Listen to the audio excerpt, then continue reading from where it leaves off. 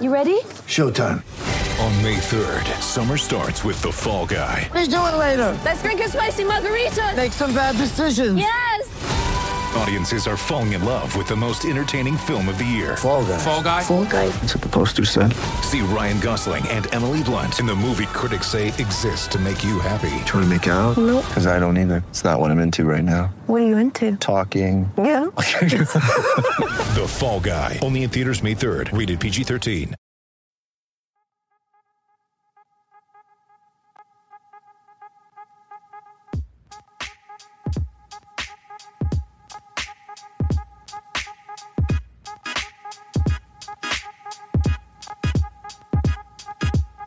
What's going on, people? Welcome to Pain Points. As usual, I'm your host, Jake Painting. This podcast is proudly brought to you by the SB Nation Podcast Network and the Kano Supers family. Today, I'm joining you straight after the Denver vs. Minnesota game. Denver beat Minnesota 124-109. Another loss for Minnesota, which makes it 4 straight now.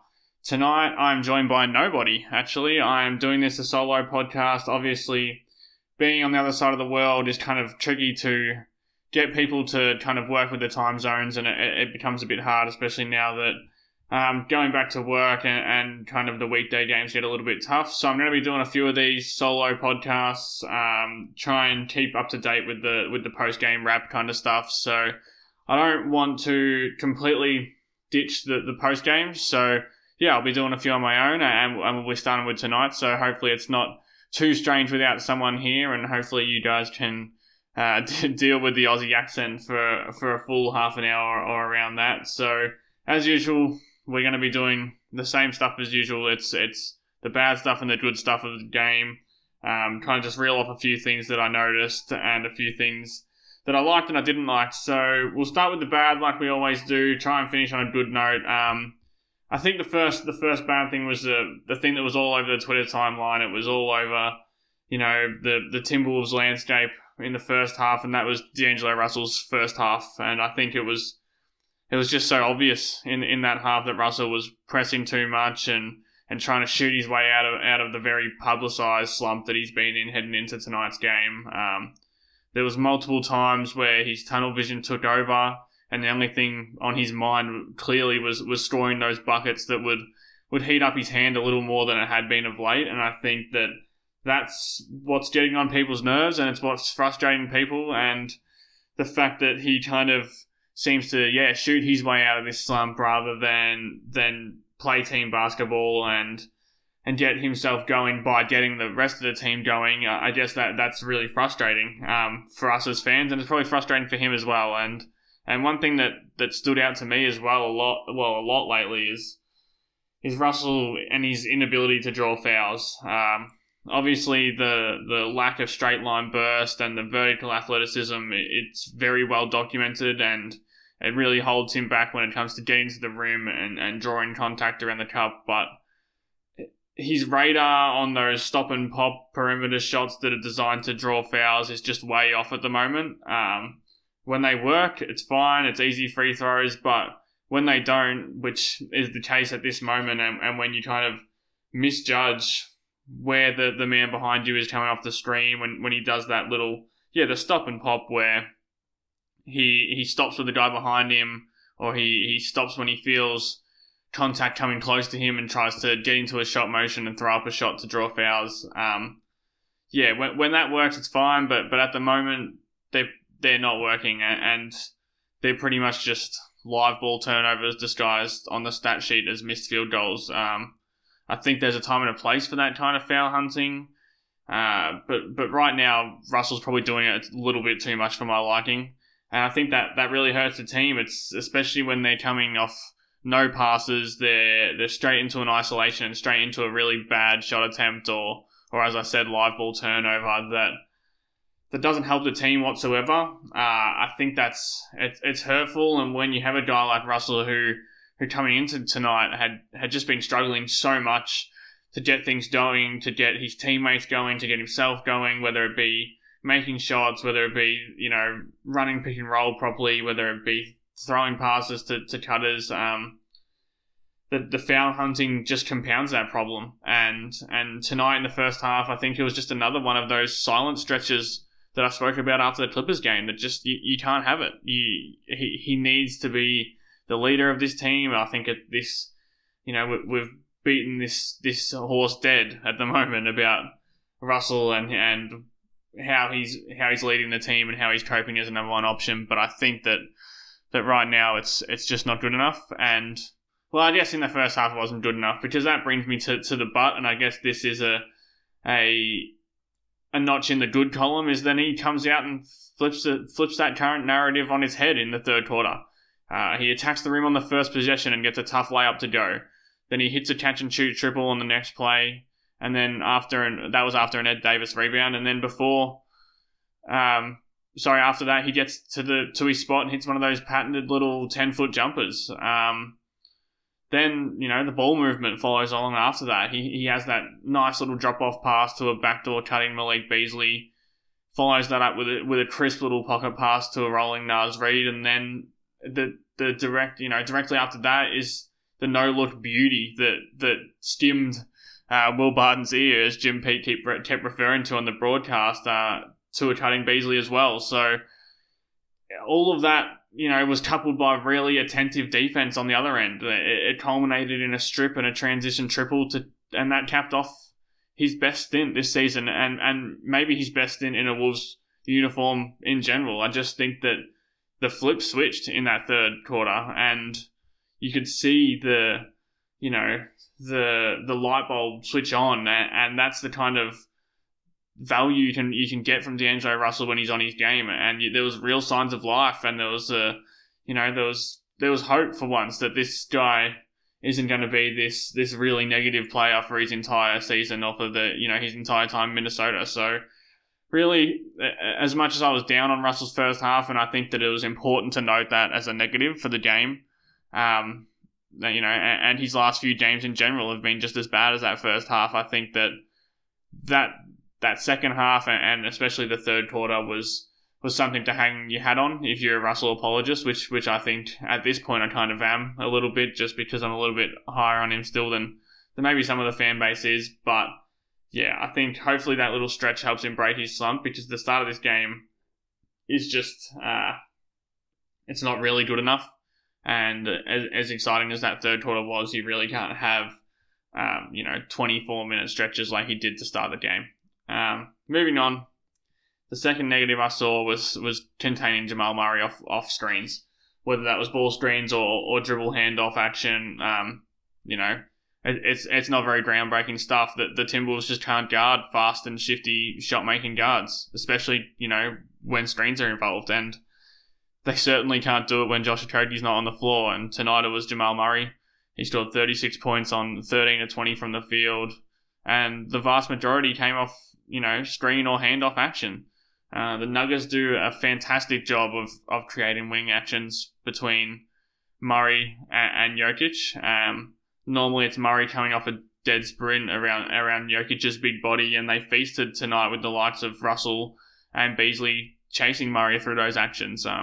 Even when Jarrett Culver had his chance to do the guarding, which maybe he should have been guarding him from the first minute of the game and tried to stop Murray from getting hot, because we know Murray is one of those guys who can catch fire, and after that you really can't stop him. But even when Culver did get that chance, he just wasn't quick enough to keep up with him or strong enough to slide through those Jokic picks. Against bigger wings, Culver has a much better track record, and he really can be a deterrent. But it's just hard for him against those smaller guards. He just doesn't have the speed to keep up with them, and Murray really does hit screens hard and come off them really fast. And tonight I just thought that not only was Murray very, very good, and some of it was just, offense beating defense, but I just think that the Wolves have a really hard time guarding smaller, scoring guards. And until Okogie comes back, and then even on nights where Okogie is back and he's guarding a bigger wing or he's guarding a power forward, I think that it's going to be a real problem for the season. And unfortunately, that's just a side effect of having Russell and Beasley as, your backcourt and the two guys who are going to have to guard a point guard or a shooting guard most nights. So yeah, I just think that Murray, well, he was the difference in that game. He wasn't even on the court really for that last quarter run, which I'll get to in a second, but it was the first half he kept them afloat. Once he started getting easy shots, then the hard shots started to fall as well. And yeah, the Timberwolves really had no answer for him. And that does bring us to that last quarter run that I just spoke about. I think we obviously need to hit on this before we get into some of the positives of the night. Coming out of the break, the third quarter break with a 1-point lead was really encouraging. And then the Nuggets reel off a 20-2 run and pretty much put all of that hope, that we had to bed. Outside of a few ill-advised Ricky Rubio jumpers, I didn't think that the offense was that bad. In fact, I thought Ryan Saunders actually did a good job rectifying what had been a horribly stagnant and disjointed offense of late tonight.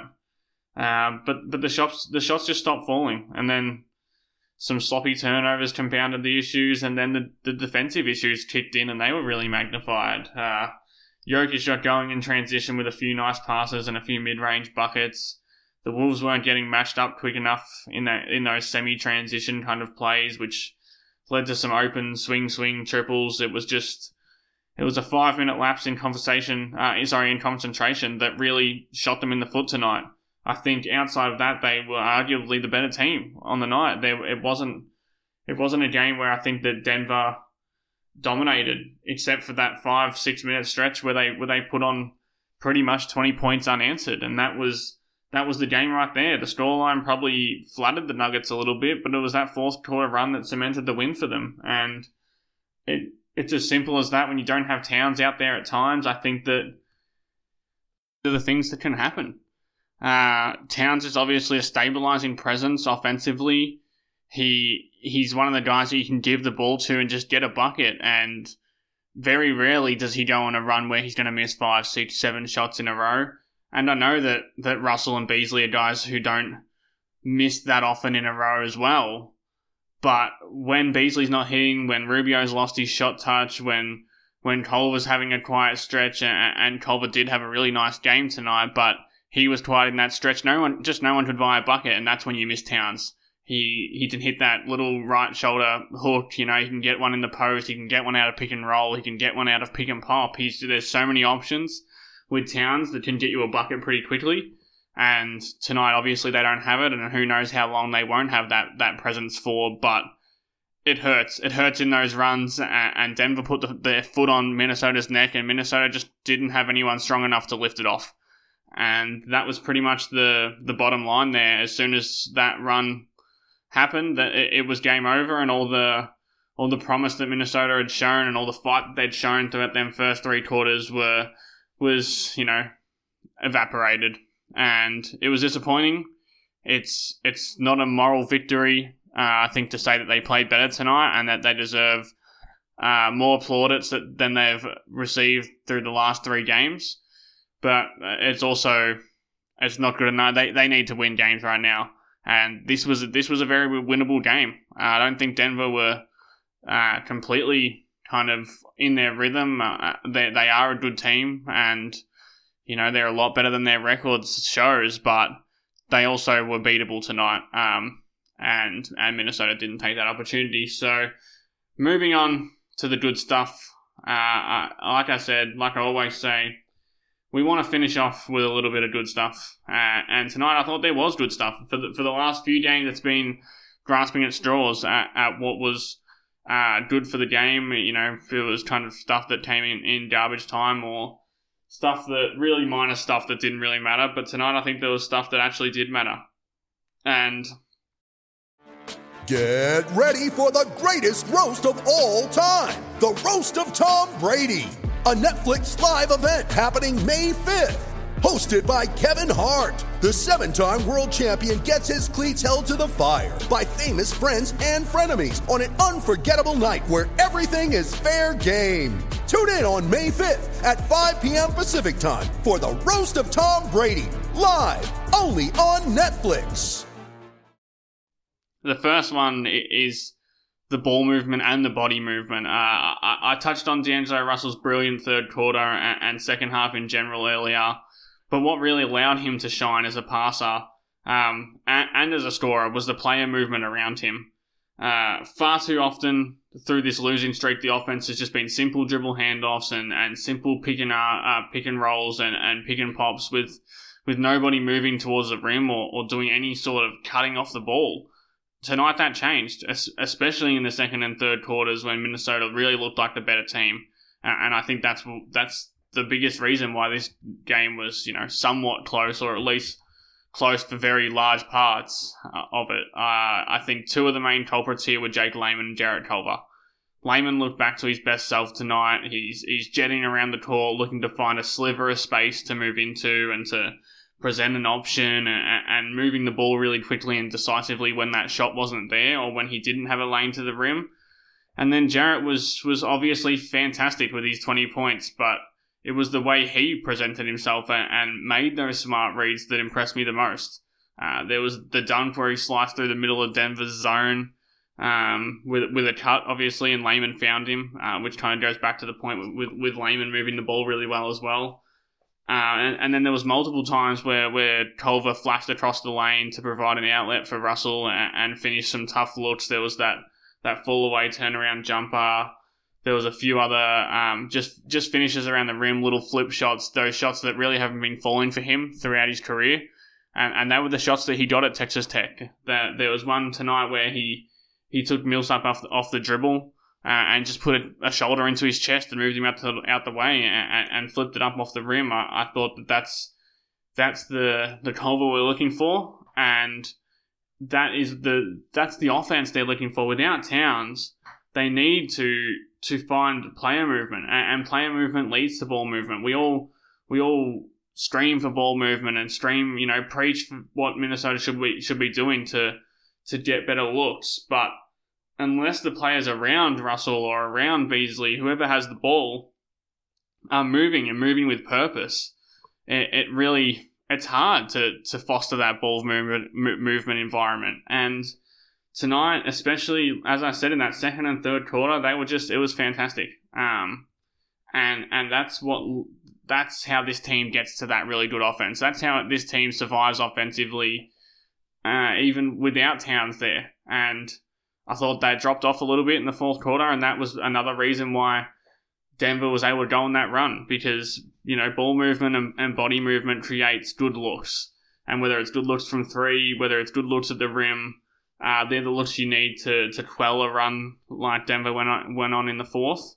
And I didn't think they did enough of it in the fourth, but I think they did enough of it on the game for me to look at it as a positive and to look at it as a good note tonight, because Layman, Culver, and the two guys I'm about to mention I thought were brilliant moving without the ball tonight. And I just think that's a winning recipe. Okay, so moving on, two guys I want to mention individually. The first one is Malik Beasley. He was very good again tonight, and he seems to be catching a really nice rhythm just when the Wolves kind of, are craving someone to catch a rhythm. Hopefully that carries over to his backcourt mate, D'Angelo Russell, but tonight I thought Beasley was fantastic. He's always going to have issues defensively, but he's a competitor, and tonight he competed so hard, and it really just jumped off the screen when you were watching it. He's constantly moving offensively, whether it was off pin downs or back cuts. And in this one, I thought he just did a wonderful job of finding pockets of space to get himself into and get himself open. We know he's a knockdown shooter. We know that he has an ultra-quick release. But the offense hasn't done enough, good enough job providing him with room to show that. Tonight, they did. And he paid them back by moving towards the rim all night, as well as moving off the ball for threes, and as well as moving off the ball for jump shots. He was making easy layups. He was making contested layups. He was putting his body into guys. He was showing the results of that. Those weights that you see him on Instagram. If you have him on Instagram, he's constantly lifting weights and trying to get bigger and trying to work on that frame that's been a problem of his throughout his career. Tonight you saw the result of a little bit of that. He ended up with 23 points, 7 boards, 5 assists. And that didn't feel like he did anything too out of the ordinary, to be honest. Like that felt like something he can do night in and night out. And obviously the 5 assists is pretty high for him, and the 7 boards is probably a little bit more to it, for us to expect on a nightly basis. But Beasley's just becoming a really consistent player for this team because he brings it every night. There's no effort, there's no question about his effort or his intensity or his energy, and that's contagious, I believe. And it's something that leads to consistency, especially when you've got such a sweet stroke and really becoming a budding finisher around the rim as well. I think his touch has improved a lot since he was drafted for Denver, and it seems like it's becoming a real weapon. He's not just a 3-point shooter. He's not just a guy who runs off screens and shoots threes or stands in a corner and shoots threes. He's a weapon all over the floor. And tonight we saw that, and I think that Beasley is becoming Beasley the basketball player is becoming really easy to root for. And the last note I wanted to hit on before we get out of here is Naz Reid. I've been pretty tough on Naz this season, but I just thought he was wonderful tonight. He was very active defensively, which is where I've been itching to see some improvements from him. He played Jokic very well when he was in. Obviously, he got the 5 fouls. I think at least 2 or 3 of those were pretty ticky-tack, and obviously there was that charging call on Campazzo, which was just an awful call. But fouls aside, I thought his ability to play between 2 guys in the pick and roll and impact both the ball handler and the big in the same play was the best I've seen him do that. He was physical. He clearly improves his body to the point where he can get down the court and protect the rim in spurts like he did with that huge chase down block, which isn't the first of the season. And I think finally and most importantly is he just seems so much more aware of what he's meant to be doing, where he's meant to be, what's a wrong decision, what's a right decision. They're stuff that just seemed completely foreign to him last season, and now they seem like they're becoming second nature. And as the season rolls on, and as he, keeps playing minutes, I just think he's going to be a really good backup center. As I said, I've been harsh on him. I think that he has troubles against starting centers, and I don't know if tonight was the start of kind of a new Naz against starters, and obviously the best center in the league in Nikola Jokic, or if it was just kind of a really nice game from him. But I think against backup centers, he's going to be just fine. And hopefully for his sake, he does get a few more games as the starter, which we all think he will. I think Towns will be out for a little bit. But when he does move back to the bench, this stint as a starter is going to serve him really well, and especially defensively. But it's offense where Naz has always made a name for himself.